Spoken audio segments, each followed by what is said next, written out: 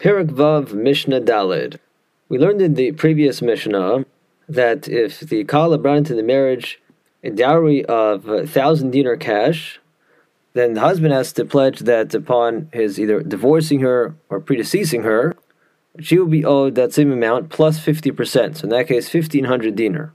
The Rabbanan mandated that additional 50% in exchange for the fact that he's able to invest the money in a venture and use that to make more money.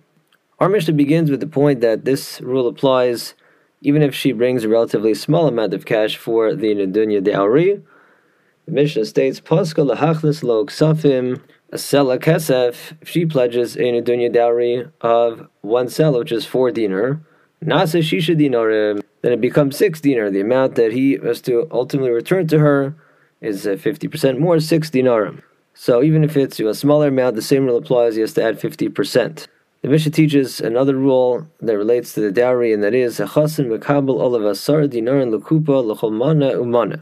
The groom accepts upon himself that for each 100 dinar that she brings in for the dowry, he will pay her 10 dinar for a kupa, for her basket of cosmetics.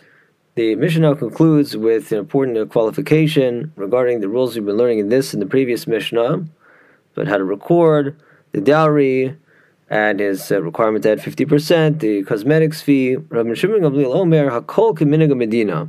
Everything ultimately goes by the local custom. If there's already an established custom regarding any of these matters, then you follow that custom. The rules stated above apply in a community where there is no established custom regarding the dowry issues we've discussed.